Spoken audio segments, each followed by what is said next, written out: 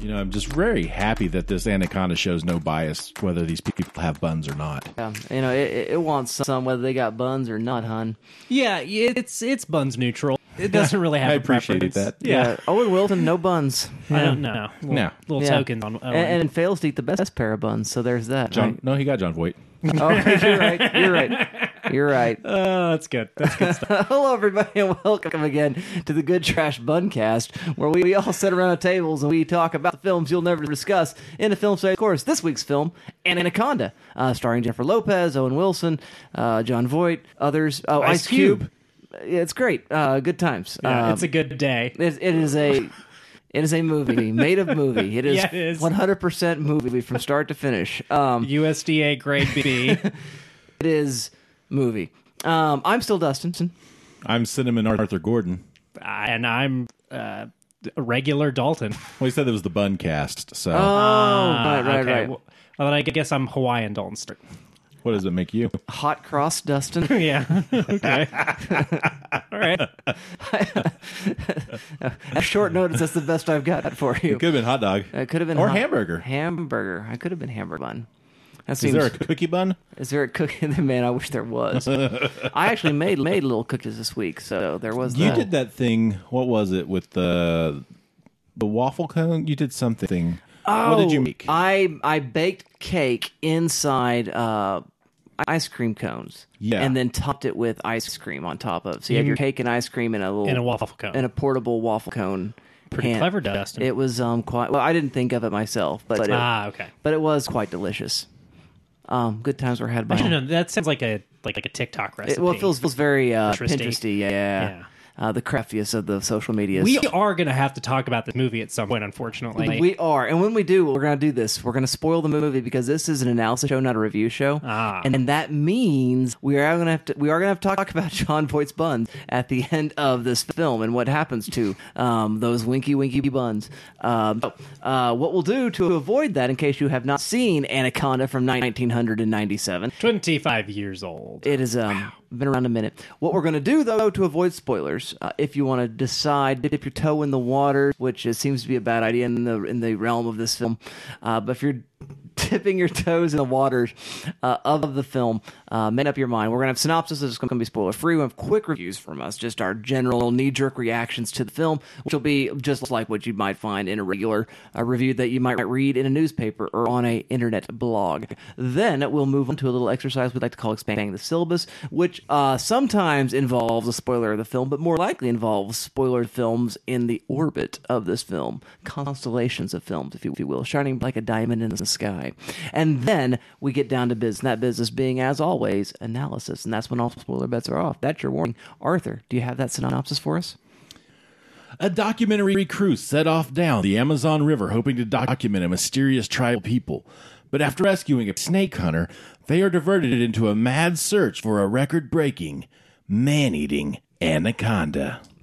Yep, that's the movie. It's in the title. It is in the title. It is it's jaw. It's promised. If you snakes. can't breathe, you can't scream. Hey, that's true. Is that the tagline? That's a tagline. Yes. Well, that's not wrong. No, it's accurate. In space, no one can hear you scream either. It is. Yeah, it is a. And no one can hear you in the night, in the dark. That's a quote from The Haunting. Okay. 99 Haunting. That's pretty good though. No one is safe. No one is happy. So, with that, In this true story based on the life of Sir Mix-a-Lot. God, if only. we have all seen this film before, yes? Correct. Okay, Yeah. then Dalton, you get to go first. Yeah, I hadn't seen this one in a while. I watched this like quite a bit growing up. I feel like this was a pretty heavy rotation for me. This was My Arachnophobia. I know a lot of people have seen that one a bunch. This was the creature feature that I saw a whole ton in the 90s. A friend owned it and was into it, so it was a Snakes kid. So yeah, I've seen this a couple of times, but it was fun to revisit. You know, it definitely is what it is. As Arthur said, it's called Anaconda, and that's what the movie is about. It is about people mussing where they shouldn't be mussing, and the earth mussing back. It's exactly that kind of movie. And, it is what it is. Everybody's kind of a stock character. John Voight is making choices in bold, and that's pretty cool. Ice Cube is having a fun time. Jennifer Lopez is not getting to do anything, unfortunately. Owen Wilson is also not getting to do anything. And then the movie ends. I guess Jonathan Hyde's there. He gets to do some fun stuff. It's more regular bad than fun bad for me, unfortunately. I think it's a good enough time at the movies, but it's also not one I'm going to be in any hurry to rewatch again. That's sort of where I'm at with it. It's got its moments, some cool animatronic stuff going on with the snake. Really like that puppet, and surprisingly decent effects for 97. You know, the CGI holds up okay. It's pretty me, but also everything in 97 looked pretty. I mean, we just did Jurassic Park Lost World a couple weeks ago now, and that's not, even for a Spielberg movie, that doesn't exactly look spectacular. So I feel like this is on par with kind of what's going on there. Maybe the Spielberg stuff being a little bit better composited, just as far as like judging based on a contemporary. But anyway, it's a B movie. The effects don't have to be lock stock good. They just gotta have to work, and they work here. And again, everybody did their job. It's very competently made creature feature, but it's also just not. It's not quite bad enough for my taste. I need it to be a little shittier or a lot better. All right, very good, very good. Thank you very much for that, Dalton. What do you think, Arthur? Do you like Anaconda? I'm probably warmer on it than Dalton is, but I'm not going to down a hill defending it. I think it's a fun time. Yeah. I think it's just it's a tight 90, and I appreciate that. And no harm, no foul watching it. I think strongest element's the cast, right? I mean, you just got a bunch of really sub performers in there. Decisions or not, I think especially early. This is an early crossover for both Ice Cube and J-Lo, and so I think they both have something to prove in a way. Maybe like a little chip on the shoulder, and I think they both deliver really. I mean, I think probably worked a little more than Ice had at the time, but we're a few years out from Boys in the Hood, a couple of years out from Friday. So this is still early in his career. I'm trying to think. Had J-Lo done Out of Sight yet, or is that after Out of this? Sight's late. That's I right. think the it's next like year, I 98. think. So maybe she goes on to Out of Sight off of Anaconda. Yeah, I mean, it feels pretty early, I think, for her, though. I was going to look real quick to see where she... I think this is got to be her first Selena's role, right? Selena's the big one, but it's the same year. Oh, okay. I mean, So she's there on you go. Money Train. She's in Jack, Blood and Wine. course, So Jack. I mean, 97's her year. She does these two. She has two other movies this year, then Out of Sight the next year. Gotcha. And then kind of off to the races for her. So yeah, this is sort of the blow Their up year. cinematic pinnacle cell. Yes. And I mean, I say that with no sarcasm. I want to agree with you, but then she went and made Hustlers, which is a spectacular movie, if you ask me. I mean, yeah, she's just built a career off of, middling genre stuff. Damn right. Rom-coms and yeah. She's good. So this is probably the most interesting movie she's been in. Well, that's for why I sure. say Hustlers. Hustlers has got some, A lot of meat. recession meat on Yeah. its bones. Yeah. It's good stuff there. But you agree, the cell is, weird and dreamy ways that are fun. Nonetheless, I like I said, I think that early moment in their careers really helps them establish themselves and really gives them something to swing for. And everybody else on the boat's fine or doing their job or are really good. I like seeing Owen Wilson. It's always fun to see young Owen Wilson here. Yeah. Again, really before he breaks out at a major level. Yeah, this is post Bottle Rocket, but pre Tenenbaums. So like his and pre collaborations. Zoolander and it's before he really takes off. So that's really fun. I think like you said, the snake stuff, that's really cool. The animatronics there are really fun. Some of that filming stuff that they're doing there is good. Oh, I think we get the Hitchcock pull and zoom out move at one point on the boat. Yep. So I think all that fun stuff is fine. And so yeah, I mean, it is what it is, though. It is a kind of 90s campy horror B movie. It's I think better than some that came out of this era. I think it has probably got the strongest cult following of this period. I mean, Got a ton of direct-to-video I mean, sequels. this and Deep Blue Sea, I think, right? I mean, those are kind of the two that Lake Placid is not quite as... Did you know they did an Anaconda versus Lake Placid? Do you know about this? No. There is an Anaconda versus Lake love Placid, it. apparently. But yeah, I think you're right. I feel like Lake Placid is sort the of, enormous crocodile alligator. Yeah. yeah, big alligator in New York. Yeah. So They are anyway, in the sewers. Maybe it I is a hear. croc. Because there is a movie just called Alligator. Well, alligators are not. I mean, that scary crocodiles are. Yeah, exactly. So there's that. when they're that big, they're all scary. Well, I mean, That's true. They're all dinosaurs and they're all horrifying. there it is. alligators just Anyway. lay there mostly. So anyway, But yeah, I mean, I think this is, it wasn't bad. I watched it. I've seen it a few times in the past. And, you're getting into, again, I think so much is helped by the cast itself, and I'm just journeying through the jungle and the heart of darkness type of element of it's going to get worse before it gets better. And then there's Eric Stoltz laying in bed. And that's it. Dustin, what did you think of Anaconda? Speaking of one with anything to do, Eric Stoltz. Oh, man. How about refrigerating Eric Stoltz? It's like Steven Seagal, an executive decision, right? It's just like you put the third person on the ball out of commission for the whole movie. I love it. That's I wild. love the fake out. But anyway, that is happens in this movie, which is made of movie, and it is an okay time. I don't hate John Voight's Paraguayan adjacent. Again, choices are being made. I don't hate it. I think he's fun. I don't hate it at all. He's just playing Tony Montana. Yeah. The accent's probably racist, but he's hilarious. I buy it. However, here's the better movie. The guy who plays Mateo takes Danny Trejo's role. Danny Trejo plays...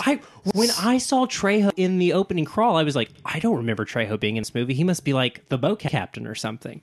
Nope.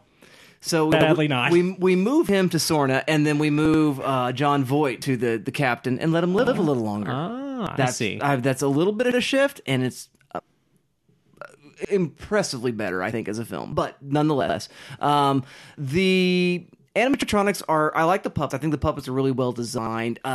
I'm a person who actually probably is a borderline snake phobic, whatever that is. I don't know what it is.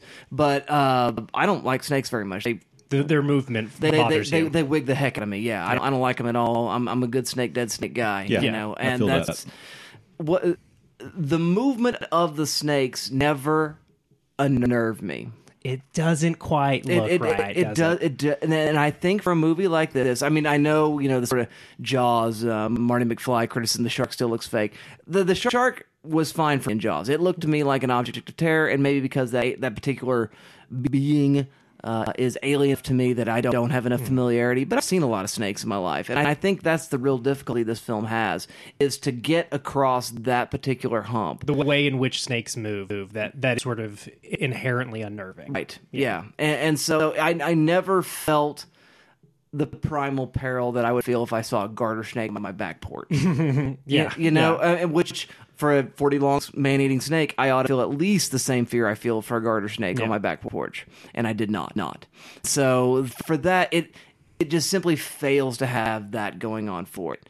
And so the casts are fine. Like I said, I've got a Nat Geo on Anacondas that I watched for this that I could send you. That's got a lot of really unnerving snake photography. Yeah, I figured you might be okay. That's a hard pass for me. But I 100% get what you're saying, because watching this little Nat Geo special that I found on YouTube, I was like, God, I hate the way snakes move. Heebie-jeebie, yeah, right? Totally. And this movie fails, I think it's its most visceral level, to give the heebie-jeebies. And so that's really where it's unsuccessful. Mm-hmm. Now, I mean, watching Owen Wilson on screen and doing what he's doing, watching Ice Cube be amazing, watching Jennifer Lopez be there. Again, this is not her fault. It's the script's fault. But, those things I think are fine. There's something going on with Jennifer Lopez and her makeup in this movie, too. I cannot quite figure it out, but she's a different person from scene to scene sometimes. I'm not sure if somebody on lighting and cinematography is not catching something right, but she's Jennifer Lopez in most of the scenes. In a few scenes, I'm like, who is that? Interesting. There was a thing going on there for me, and I'm not sure quite what it was. Yeah, could be lighting, could be makeup, could be both. Could be, yeah. I'm not quite sure, but I'm like, did they get somebody else besides Jennifer Lopez? Oh, that is Jennifer Lopez. Okay. And then it's like, oh, that is still her. It was a strange experience for me. And I had no child interruptions. This was me in my home, quiet in the evening. I had a dog occasionally barking with my only distraction. So I thought I had pretty much ideal viewing experiences there. But that being said, I think this movie makes some great choices. I think the weird upside down twisty camera stuff is inspired and very, very fun there. I also very much enjoyed what I'm going to call the gut cam shot. That rules. Maybe the moment of the movie. Yeah. And so those choices are big. There's a couple CGI choices post consumption that are not effective. But being said, we'll talk more about that, I think, a little bit later. But that being said, I think it's got all the pieces there. It's just there's a little bit in the assembly that's just not quite right. But otherwise, I mean, 90 minutes, as you say, it's fun. It's an adventure movie. It feels very much like an adventure movie. Like, it is more Romancing the Stone comedy. Yeah, almost. I agree. If it was, because it never feels like it leans pure horror. It does feel like it's trying to ride that more horror comedy, adventure, horror. Yeah, I feel like Cube... And that may just be the nature of the setting itself. I don't know. And Cube's character was funny. And I think Cube and Voight get the tone of this better than anybody. I think Ice Cube knows That's that fair. he's kind of And the maybe, relief. I got to get back to LA guy, and Voight is winking villain. Like, and he knows Hyde. that. I think John probably gets it. That's true. He knows that he's the wanker, and that's Yeah. like what he's there to do. Yeah. And he gets kind of a fun character The arc. little though. back and forth with the radio and Ice Good Cube stuff. is a good time. Is he the I only? just love how he channels Zazu so well. Oh yeah, sure. Yeah. Is he the only character with an arc though? Right? Because he kind of becomes. I don't know if he changes or just gets defeated by the Well, end. Owen Wilson has an arc. That's true. Well, Wilson has an arc as well. Yeah. Okay. They're minimal arcs. Yeah. No, but no minimal arcs. But I think they're the If two Conan characters that Recovery's have an any. arc, I Eric mean- Stoltz has one. Yeah, I was just going to say Eric Stoltz went from the red-blooded American male pioneer of this trip to just in a coma. Convalescent. Sickly European colonizer. So there you go. Those are our thoughts. We are having a good time. A movie is made out of movie. We find that it successfully accomplishes movie. So, Gentleman Six kind of review. 100%. Well, actually, no, that's a little far for me. Gentleman Six might be a bit much. too good for this. Because I just called Lost City with Sandra Bullock a Gentleman Six, and this is no Lost City. Gotcha. So it's but middle of the pack kind of movie making. Sure. Is what we're going to say there. So with that, we're going to move on to our next little exercise, which is expanding the syllabus, and we're going to try to do that and give you something interesting to think about with this film. But I think we need to explain first what expanding the syllabus is all about. Arthur, could you please explain to the dear listener what that is about? Expanding the syllabus is a thought experiment wherein we, the hosts, assemble an academic course or module within a course based around the assigned viewing for the week and adjacent texts from books to tangentially related films and stories. He threw you so quickly, Arthur, because he could tell that I was going to try to make him do it. He could feel me getting ready to throw to He him. didn't trust you. Yeah. I did not actually pick up any of those vibes. It was just Yeah, I was going to try to trick you into doing it this week. I rolled for that sort of race class, and luck is one of my class features, and so Yeah, okay. I just got ahead of Sure, it. okay. Anyway, Arthur, let's hear that syllabus. I about to say synopsis. Syllabus, please. Yeah, I think I would do, and I don't know where I would put this. You could do it maybe in a genre thing. You could do it in a horror thing, maybe more in genre. Maybe a production thing. I'm not quite sure, but I would really kind of focus on this kind of resurgence, I feel like, in mid-budget B movies that kind of took place in the 90s. Obviously, the idea of, shooting a film on the cheap and kind of using it as a lead into another movie, which is where you get the idea of the B movie, which kind of evolves into the exploitation films in the 60s and 70s.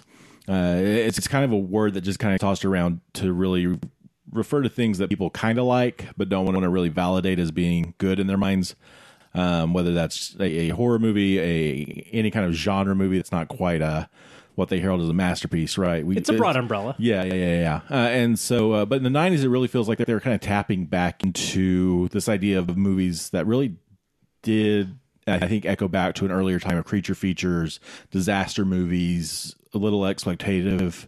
I think there's a little bit of exploitation that kind of takes place the way that, in this movie, kind of in the way that J-Lo is shot, costumed throughout. Sure. Right. And so I think that's one of those components of these movies. So I think I'd take a look at that, and I think I want to go back to 1980, I think, where we get to kind of see this kick off. I want to look at Tremors and Arachnophobia, which you've already mentioned. Two big features, one tying more distinctly into this primal element of human phobias with arachnophobia and the spiders there, and then Tremors, which is much more modest, What if there unknown. were big worms? Yeah. And it's a good time. Yeah. We just lost Fred Ward recently, Rip. but Too this bad, is One of the good ones right here. Tremors is a blast. He's so good, and I Hey, think he's him in, and Bacon, yeah. he's good in 2 also. Reed Yeah. McIntyre, guys. Yeah. That whole cast, I think, is real solid. Yeah, I'm a in fan Tremors. of some 2 and 3 as well. I think some of the ancillary Tremors material is pretty good. And talk about a franchise that just took. I mean, there's like 7 or 8 of these movies now. Yeah. They just- Prequel I mean, show too. I think they did Yeah. one in the Old West. It's got that huge movie. kind of cult following. Really doubled down on that campy B movie element, Mm-hmm. and they just made a whole franchise. And a couple of those real cast members have made a living on this Yeah. this It's just franchise. a great idea for a siege film. Right. Yeah. Siege, Yeah. we can't walk on the ground, and Yeah. it's in the desert. Yeah. I mean, it's just a great idea. It's Dawn of the Dead. It's Assault on Precinct 13, but with underground wars, right? That kind of idea. So great. It's just one part of what makes Dune so cool, sliced out and put into its own movie. Yeah. So it's a fun time, and I think it really. I mean, these are both very successful films, and I think may kind of kick off a return to this almost maybe nostalgic moment of filmmaking and genre filmmaking. There, we're going to move into From Dusk Till Dawn, Robert Rodriguez and Quentin Tarantino. I watched that recently. I saw that. This again does kind of feel like it's leaning. I mean, obviously, both of their involvement there does lean more into that exploitative and grindhouse nature. But again, another big success. Obviously, a big point for George Clooney in '96, Yeah, early we in his just talked career. about that on Peacemaker. Yeah, and so he's really coming into his own, making that transition kind of simultaneously. He's on ER for a while, and he's making movies, and he's really kind of dual wielding those roles. And so it's important from that. Another one that's kind of spawned a legacy of straight to DVD, straight to TV sequels, and I think there are 3 or 4 of those movies as well, right? At least 2, maybe a 3rd season of the TV show. Oh, I forgot create- about the show. Yeah, Oh, yeah. Right. yeah. Created a network. El Rey is the Is name because of of- Rodriguez's network, which Yeah. is the sort of, I don't know, Shangri-La of criminals that they're going to. Really, I think probably brought him to an American audience after the first 2 entries in the Desperado is an American, studio joint, but Is it? Yeah, but it's still. It's sequel to it's a El sequel to Mariachi Mariachi. It's like Evil Dead 2. Yeah. They have to remake half of the first movie, to get basically. there. Yeah, you know what I mean? So this is really that first big leap for him, I think. Yeah, but I think you're right. It also is like so much a part of like their modern grindhouse sensibilities that they'll go on to flesh out in 2007. Yeah. Right. I have to say, just in a quick personal review of From Dusk Till Dawn, I really liked that first movie that it was before it became the other movie better. That is sort of the problem with it. The first movie is really good already, and the Yeah. second movie is it's pretty okay. It's a fine, fun, campy vampire film. Harvey Yeah. Keitel does some cool shit. Yeah, There's that. I like that, but yeah, I really want that movie. I want to Yeah. put Juliette Lewis on a life of crime. I'm So sad about Natural Born Killers. Yeah. Anyway, we're going to jump into 1997, where everything is kind of operating full force. We've got Anaconda here. We also get Volcano and Dante's Peak. Wow, 2 yeah, massive those are- disasters movies about volcanoes. It is the Deep Impact Armageddon thing, but with volcanoes. And that's the next year, right? Is That's 90 97. Oh, 97 is also Yeah. Deep Impact and Armageddon? Oh, no, oh, yeah. Sorry. Gotcha. Yeah. I thought you were saying. No, I was just saying, Yeah, like, Deep this, Impact Armageddon next year. yeah, man, this Tommy really Lee is a Jones moment. is Big greater idea. I than- mean, Twister's right in there as well. Yeah. I mean, you got this whole thing going It's a on. whole moment, absolutely. And then from there, would probably wind up at the end of the decade with Deep Blue Sea and Lake Placid, genetically engineered sharks versus giant man-eating water lizards, gator or crocodile. Gator, crocodile, we'll have to get back to you about one. But it really does kind of feel like the culmination, I think, of that moment. And some of these, these directors kind of keep working. Jean de Bont, and Rennie Harland as well, kind of keep doing stuff.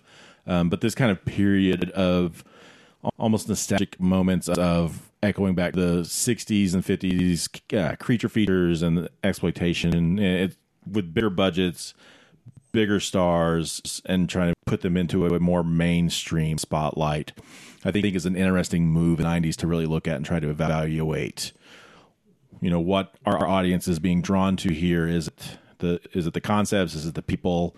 Is it the quality of the filmmaking? What's keeping the momentum going for this resurgence here in the 90s? And I think that's the question we would try to interrogate in this course. Do you wonder if it's the sort of Y2K anxiety? We've talked about, especially by 97, the disaster stuff. We're really getting towards that. And I do think part of that, especially, there's a lot of concern in the 90s about comets and asteroids hitting the Earth. And so we see that late in the 90s. And then it really kind of culminates with the End of Days and Stigmata and Bless the Child, which really feels like it's culminating in this pivotal moment right before 2000 hits. The 90s were weird, friends. All right, Dalton, do you have a syllabus? I do indeed. It is worth noting, though, the Lake Placid is about a saltwater crocodile. I went ahead and did got the pull on that just for our own satisfaction.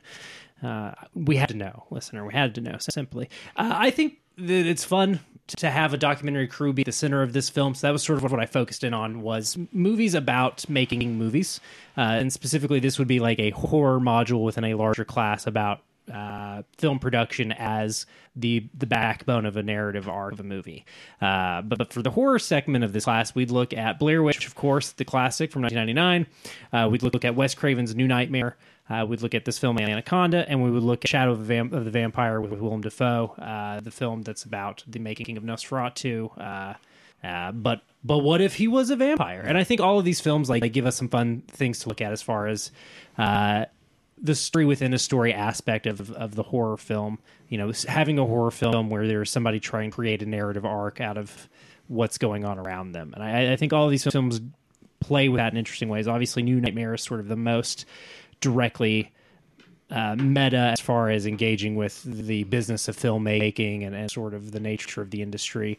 Documentary crew is just sort of an excuse to get people to where the scary stuff is happening in both this film and even I would argue a little bit in Blair Witch Project, although it serves much more function there as far as this is why we know what happened to these people. Sort of the found footage look at that movie is, you know, intrinsically tied to the fact that it's a movie about people trying to make a movie. So again, and it's a little bit better than Anaconda as far as using that bit of the toolbox. Again, Anaconda, it is just an excuse to get them to the Amazon. We don't really do much with it. You know, we get some, you know, footage that they're shooting, but very, very minimal. And again, in Shadow of the Vampire, that is the next one. I would say next to New Nightmare, the most about like trying to make a movie, about what goes into it. And again, that one's just such an oddity. I think it's such a bizarre kind of postmodern, very late 90s movie to revisit one of the most notable early silent films and do a what if it was a real horror movie behind the scenes? Like, that's just so silly. But again, it's a film that kind of, you know, it's got Malkovich, it's got Willem Dafoe, it is sort of got all these well-known character actors, and it's kind of got some sort of pedigree to it. I think it's just such an interesting film. A movie that you guys talked about on the show, but I think I was not on that episode, if memory serves. I think I missed that one for whatever reason. I think I was traveling or something. But, you know, it just an odd film. And again, to pair with all of these movies, I think they're all doing different interesting things with trying to get film production into the gaze of the camera itself, which I think is interesting. Outside of the realm of horror, we could look at all kinds of stuff. I mean, we could look at movies that are more focused on the business side of it. Hail Caesar, The Artist, Tropic Thunder. We could look at Get Shorty, Adaptation. These are other films we could look at outside of the horror module. What about Sacrament? Oh, Sacrament's interesting. Yeah, I didn't even think about that. Yeah, because they are going to document, they are invited to document, right? And it is what if there'd been a documentary crew when Jonestown went down? It's sort of the conceit behind Sacrament. I think that just only goes to like, it's so interesting, the idea of film crew being the center of the horror movie. It is sort of interesting how many movies about movies end up becoming horror films. I think that's maybe what the class would look at, is where is at least this module of the class would kind of look at why do we, in the subgenre that is movies about movies, why are there so many that are horror films? It does seem kind of odd, and I think Sacrament and Blair Witch both answer the question of there is something to the idea of documenting the horrific that is I don't know, sort of appealing as far as a horror conceit. Dustin, what about you? How would you class up Anaconda and teach it? I think it does something really interesting in terms of our final girl situation. And I would just Carol J. Clover's essay or chapter out of Men, Women, and Chainsaws, The Final Girl.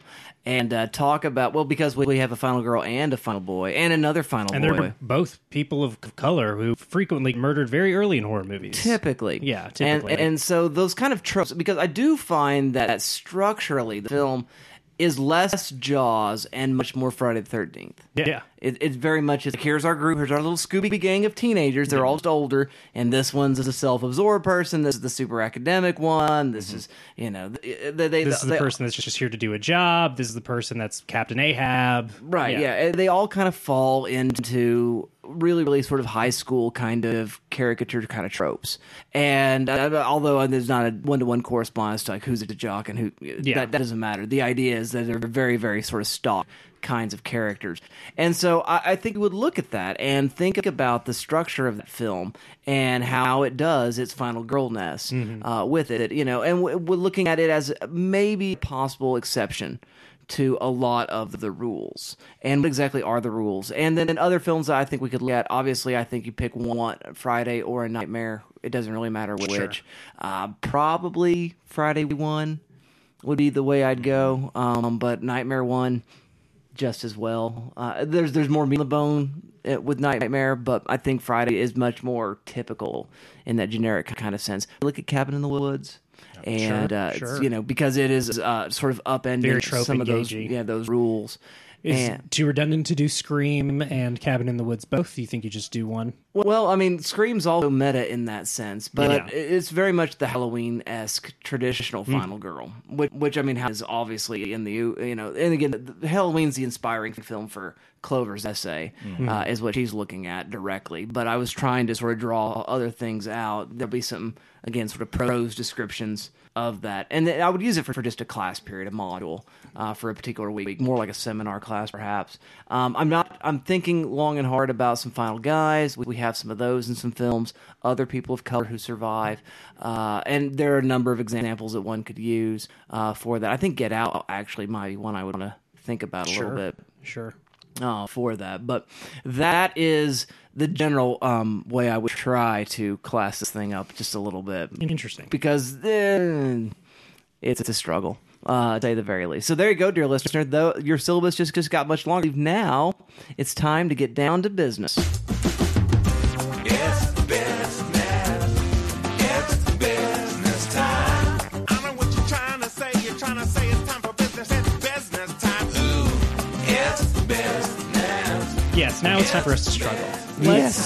Let's open up Anaconda and find its themes, shall we? Well, can we just first talk about Owen Wilson's face profile inside the belly of an anaconda? Such an image. Such an image. It is. Well, I mean, photons did bounce off my retinas. Yeah, just the imprint of a dude and a snake. Pretty wild stuff. They're having a good time. They're having a great so. time. Oh my God. Yeah, no, the X team on this movie is having a ball. They are absolutely just over the moon.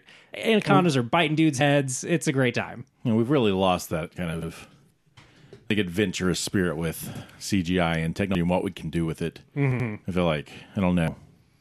Yeah. Now that we can rebuild characters that are dead or actors that are dead and build entire cities, like we've regressed in what we want to try to do with it. But it does feel still fun and exploratory and yeah, in our ability to do anything, we've lost some of the magic, maybe. Yeah. We can do anything, so we forgot to do simple things like killing a guy with a giant snake. Yeah. I guess they do some cool Komodo dragon stuff in Skyfall, and I think that's probably a CGI Komodo dragon. I remember Skyfall, and I don't remember Komodo dragon. Skyfall or No Time to Die? Skyfall. It's when he goes to the casino in Macau. It's like super brief. It's not even like a full set. Oh, like in an aquarium or something? They're like in a little pit. Okay. Yeah. But I'm trying to think. You're right though. It's so simple. Like Anaconda, there's not much to it, but it is. There's such a I think exploration is such a fun word for it, Arthur. They're what can we do? What with are CGI? what are the limits? Yeah. I read a stat. Who knows? It came from IMDb, so you can never know. But the stat I read was $100,000 for each second of snake CGI. Oh wow! Which who knows? Could be true, could be not. But I think it's interesting. It's probably wrong though. It was pretty expensive, I'm sure. Rendering time was incredible back then. I mean, still, you have to have servers, farms, and all kinds of crap. And the amount of computing power that goes into a Pixar movie kind of makes your brain melt a little bit when you think about it. Well, let's talk a little bit about... You suggested that perhaps Jon Voight's performance choices might be somewhat racist. Maybe not. I don't know. I'm far from the arbiter on that, but maybe. I'm trying to remember if he's from Paraguay or Uruguay. I think he says he's from Paraguay. Okay. Or Portuguese. Well, they speak in Portuguese a lot. They speak Portuguese. Because they're in Brazil. Yeah. is where the thing is set, but he's Paraguayan. Paraguay. Is there another Portuguese-speaking country in South America other than Brazil? There's another one, right? Not that I'm aware. Okay. But I mean, you live right there, you would pick it up. Yeah, okay. And that the languages themselves are quite similar. Pretty cross. Yeah. With that being said, he seems to me like he seems like a colonizer. He seems to be genuinely Paraguayan to me. Yeah, they get white people in Paraguay. That's fair.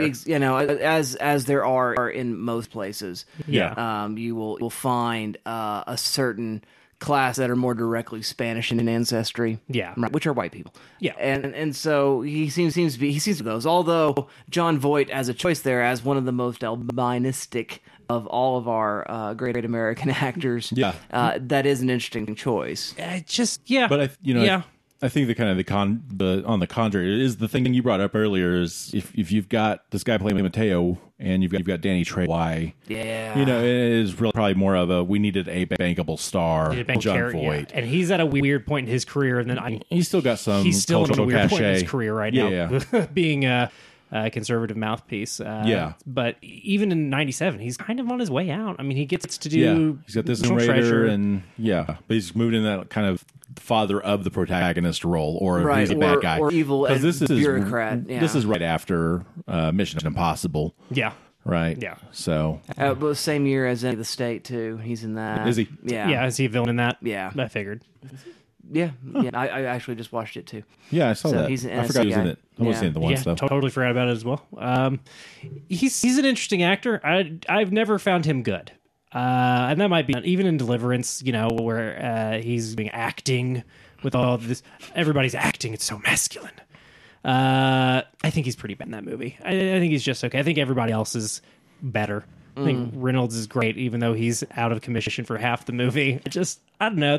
Maybe there's moments. I Maybe think I'm it's the role. selling I mean, short. I think he's great in Varsity Blues. Yeah, he's pretty good in Varsity Good Blues. Midnight Cowboy. I've never seen. So I think it just depends on the role. What they Yeah, want. that's fair. Even here, I think he's fun. I think he's I really do think fun. I'm having a great time with him. I don't think he's. I mean, The I think 1,000 Ways to Die in the River. he keeps that accent consistent, That's no matter fair. what that accent is. But and the frown speaking- smile. The Yeah. frown smile leer is good. The eyes. A lot of weird eye work. I think he's also very capable of putting off that weaselness, dirtbag. I mean, even when you first meet him, you're like, Danger. I can't trust this guy. Lecherous threat. Yeah. I mean, he's a big guy too, which I think he's got a very big physical Yeah. presence, especially in this cast. I mean, he's 6'4", or 6'5", I think, right? Oh, Right? really? He's He's a big boy. guy. Wow. I'm pretty sure. I'm gonna find out while we're talking. Yeah, I'm probably selling him short because he's on, mad in his old age, as so many of us often do. But I don't know. I think he's fun here. I do think he's kind of bad, even if I like him. Even if I'm He's 6'2". enjoying what he's doing. He's 6'2".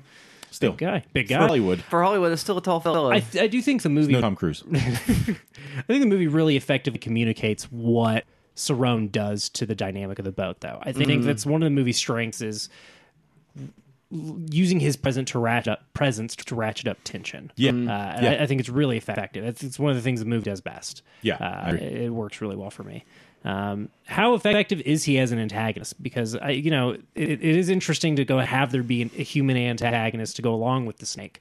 He sort of represents this exploitation of the rainforest, being a poacher. That's sort of what he, as an archetype, he represents. If he represents anything in the film, it's probably that, right? Yeah. yeah. Is he effective as an antagonist? What do we think? Is it good to have this kind of character there? I think it's really interesting because he's almost it's very subtle mind gamesy type stuff. We don't really see him do anything super nefarious until late in the movie when he's done stuff that isn't really the wasp in the mask seems to be like a planted thing, right? He's intentionally done that, and he's left what's his name out to die. Does it ever confirm that the wasp he did?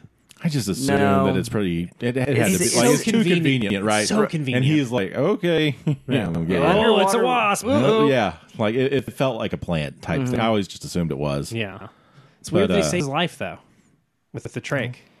Yeah, but I think he's got to keep in the good graces, right? He's not going to let him die because they're Right. going to Well, I don't completely think he turn really on. wants to murder anybody. He's No. willing to. He just wants to I be in think charge. that's the thing. Like, how far down this rabbit hole is he gone? He's like, yeah, I think you're right. I don't think he's like he will kill them in order to get to the snake, but that's If he that's didn't have to, unnecessary. I'm not gonna, yeah. yeah. There's just so many questions with this character, right? Like they go to a boat that seems to be his, that has this abandoned boat you can assume is his, and he's just left there. We don't really get any answers on what's going on with Well, that. him and Mateo are in on it, right? It's, Yeah. it's all this It's a plan. trap, right? Yeah, it's a trap Yeah. to pick him up. And- Really? yeah. Okay. That I was- never Those picked up the glances Mateo that they bit on keep it. sharing. Sure. Okay. Yeah, yeah. All right. But then he just sells Mateo short and lets him die when they go out to get fuel. Oh yeah. Again, does he let him die as much as that's going to happen? Yeah. Again, it's just sort of like you made an omelet, you broke your Yeah. eggs. I think the movie, interestingly enough, it's ideological in the sense. There's bad exploitation and there's good exploitation. We're gonna find our lost tribe and identify, corrupt, and socialize them to the West. Is what we're going to do. And that is noble for the sake of knowledge. And this other guy is going to capture a snake so people can look at it, study it, and Go. Ooh, big snake. ooh, big snake. The difference is what? Well, one of them's good, Dustin. Well, Can't you that- see? That's the thing, right? Yeah, exactly. And, I'm playing along. and so that seems to be one of those sort of ideological straits that the film sort of butts up against and doesn't even quite realize. I was quite cross at the end when they did find the tribe and the people, and Such a funny ending to the movie. Cube's like, I gotta go with my camera. I'm like, you guys, I mean, this Fade out, fade to black, baby. That's the end of the movie. Man, first frame would have only been worse. Tons of people are dead, but we're gonna go ahead and get some footage for this doc. Yeah. It's so funny. Rip Owen Wilson. Yeah, Rip to our sound guy, but we still got the camera. So And our production designer. production narrator. Manager. Oh yeah, no, he makes it. Hyde? Just Hyde died. That's right. Yeah, Hyde's Hyde dead. dies at the waterfall. That's right, the waterfall. Yeah. Yeah. I just wanted Hyde to make it out. Or what's his name in the movie? It's a don't W. know. Yeah. David, or he's great. Jonathan Hyde. But and anyway, so yeah, there's that piece to it that it still is like, we needed to do these kind of things. We need to be here. We need to do this kind of exploration. We're just going to be the guys doing it. This is that sort of middling place in which you never really question: do we belong here at all? Yeah. Should The answer is no. the answer? Yeah, No. Leave the people who live in the Amazon alone. right. They don't want it. Leave them alone. Leave them be. They don't need any proselytizing of any sort, whether it's the modern world or your religion. Just leave them be, please. Yeah, and so We're already ruining their way of life with cattle land. So that's the thing that really I take issue with. Yeah. This is that ideological stream there, and then again, this is sort of the inaccessible that you don't even see it for the sake of because it's so obvious what is exploitative about this the snake poacher, right? Which poaching requires killing, does it not? I guess not necessarily. I guess you can illegally trap. I guess so. Yeah, I don't know. I mean, I don't know how that would work. Yeah. You get a tiger trapping permit to get your trapped tigers. No, I think you probably just aren't supposed to trap them. But how do we Transport him? get them? Yeah. I mean, most of them are probably through illegal means at this point. That's the thing that's kind of screwy when you think about zoos long enough. You go, wait a second. Does anybody have Joe Exotic on speed dial? Yeah. Ask Joe where all these I have animals be questions. coming from. There's an interesting history of madmen's on boats in the Amazon. I'm specifically thinking of the Herzog films. Fitzcarraldo and the Aguirre. Burden of Dreams, the documentary that accompanies I it. was also thinking of Gear Wrath of God, just because Right, it's right. an Amazonian set thing. Yeah. I don't know that there's any there, but it is interesting that it's such a common story for the West. I guess there's also Apocalypse things. Now. Well, I was going to say Cannibal Holocaust or the Green Inferno. What's his name? We were talking about this before we started. Oh, Green Inferno? Yeah, what's his Eli Roth. Eli Roth. Thank you. I was going Bearju, and I couldn't think of a real name. That is, yeah. You just see him in that baseball bat. Yeah, I get it. That's It's all a my good- brain did. It's a good scene. Yeah, I don't know. There's a fascination with the Amazon that the West has, or I guess I don't know. It's always weird to call. When the South America is like implicitly excluded from being part of the West. You know what I mean? Just because of the nature of extractive capitalism, like it's always been sort of treated as the little brother to the northern part of the West. So And again, the way the West sort of encounters it cinematically is with the good kind of exploitation. Have you guys seen that Sean Connery 90s film, Medicine Man? no, I don't know. About this. familiar, but He's a guy living in the jungles, and he's sort of a chemical analyst or whatever. And the loggers come through, and they're the bad guys. Sure. But he is finding this cure for something. I forget what it is, and it's made by a particular ant who uses this particular kind. It doesn't matter. But he finds that stuff and does it. It's a fun little movie. 92, is it that long? Not long ago. But anyway, that's he's there to exploit and use the rainforest for his purposes. But those are the ones. Yeah. Well, it's okay that I've come to the Amazon. I've nuts. simply spent thousands of dollars for an ayahuasca trip. I'm here to change myself. I'm not here to extract something from the land. Well, you are, aren't you? Kinda Though? are, yeah. You kind of are. That is sort of the whole nature of like interfacing with probably our planet's greatest natural resource is the rainforest of the Amazon. Like it is invaluable to our current ecosphere. So it is any interfacing with is sort of problematic in its way. Well, and unless you were, a steward of land, the way that, not just indigenous folks to the Amazon. I'm sure there's, conservationists and plenty of people with an academic sort of mindset that are trying to preserve the land, right? It isn't all entirely extractive, but is it all exploitative? Can you even as an academic, whether it's somebody from Brazil or the northern hemisphere, is it always going to be a problem? I don't necessarily know if that's the case. I think you can interface with that land if your goal is conservation, right? But it's a tricky question. Well, and I think to engage in these places without really grounding them, to sort of mythicize them into simply just the jungle, the lost, the unknown, I just did it a little bit, right? I call the Amazon. Right, the where no white man has set his foot kind of stuff.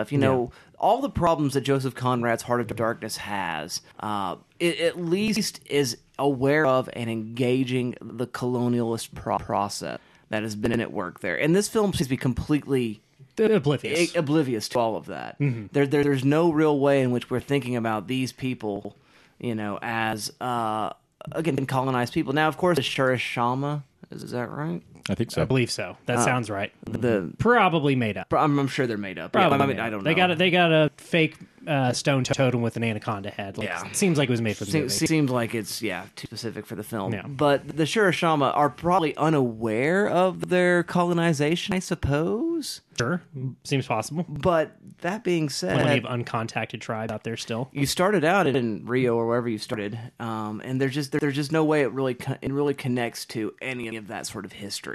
No. As opposed to Aguirre, the Wrath of God, which absolutely connected to that. Or That's what it's about. Fitzcarraldo, yeah. Yeah. In either case, those movies are aware of that. There's even it's a deleted scene. It's only in the Redux super long version of Apocalypse Now, but they actually travel through a French rubber farm at one point, and sort of touch on that's that. in the Redux. Yeah, in the Redux. Yeah. So there are places where you have some of those connections in these other films and other works of art, and it seems to be a real kind of miscue here.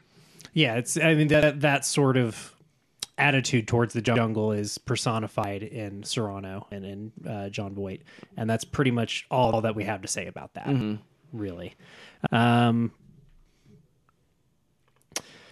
This has exclusively archetypes, I feel like, and we've kind of talked about that already, but I feel like it's been a while since we tackled a movie that is mostly stock characters.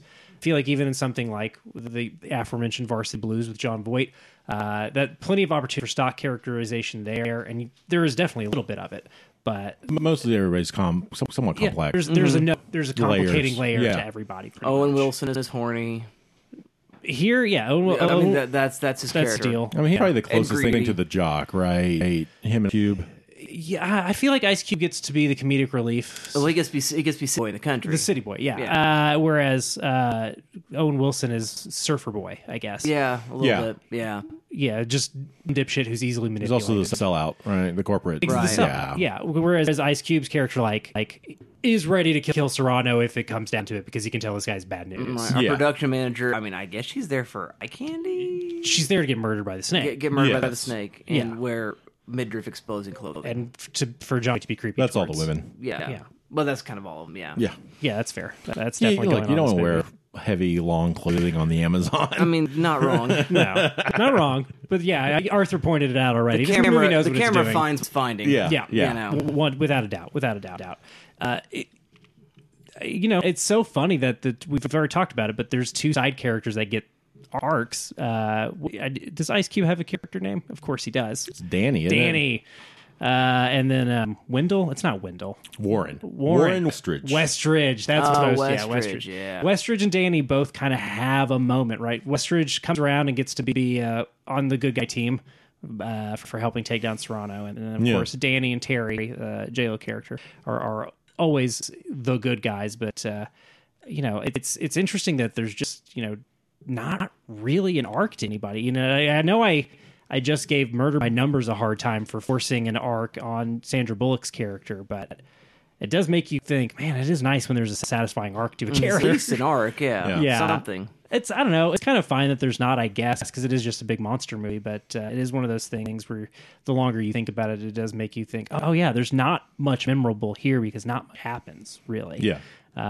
It is so weird to sideline Eric Stoltz, speaking of my characters, It to bring really him back is. up. It's so funny to because he's like, what, third build? Mm-hmm. Yeah, that's wild. I mean, he's Eric Stoltz. I mean, he's a big guy, He's a pretty big get, and I guess big-ish. He's not really anymore, and I think he was kind of on his way out in '97, but still. Yeah, Pretty bizarre. It is pretty. I mean, most of his work now is sort of in the realm of production work. It seems like he's a producer. Oh, is he on now? a lot of things? Yeah. Oh, he's okay. a big producer on Madam Secretary. He has a recurring small role in there, and he does that kind of television production. I think he does a lot of now. Gotcha. So he's doing well for himself. Good. In case we're all worried about Eric Stoltz. No need to worry about Eric Stoltz. He turned out okay. So with that, what other big analytical handles do we have in Anaconda? Don't mess with nature, or it'll eat you. I mean, that's pretty obvious, right? Yeah. Yeah. Classic. We've got the Ahab type. We haven't really talked again. Another stock character, but Serrano is sort of the hunter possessed of extreme ideology. We got it with Pete Postlethwaite. Postlethwaite last Yeah. week, and then of course the first Jurassic Park has its own variation on that kind of character. Yeah. It is sort of an archetype in exploration movies. You have to have the Great White Hunter. Yeah. It always is a Great White, of course, Right. because that's who wears khaki to the jungle. But it is such an interesting archetype that it's fun to see somebody play around with it, I guess, even if the choices are weird and not the way a human being has ever behaved. They work for a screen villain for sure. Yeah. But there's nothing really remarked upon with that type of character in this movie, I don't think. It is just sort of one of the many stock types that are deployed. Unless you guys have something to say about his Ahab-ness. No, Ahab's more interesting, and I don't even care for Melvin. So there's that. Well, I guess we need to go ahead and render us a verdict then. Yeah, it seems like we've all run out of things to say about Anaconda. on the Anaconda. Yeah. We don't want none.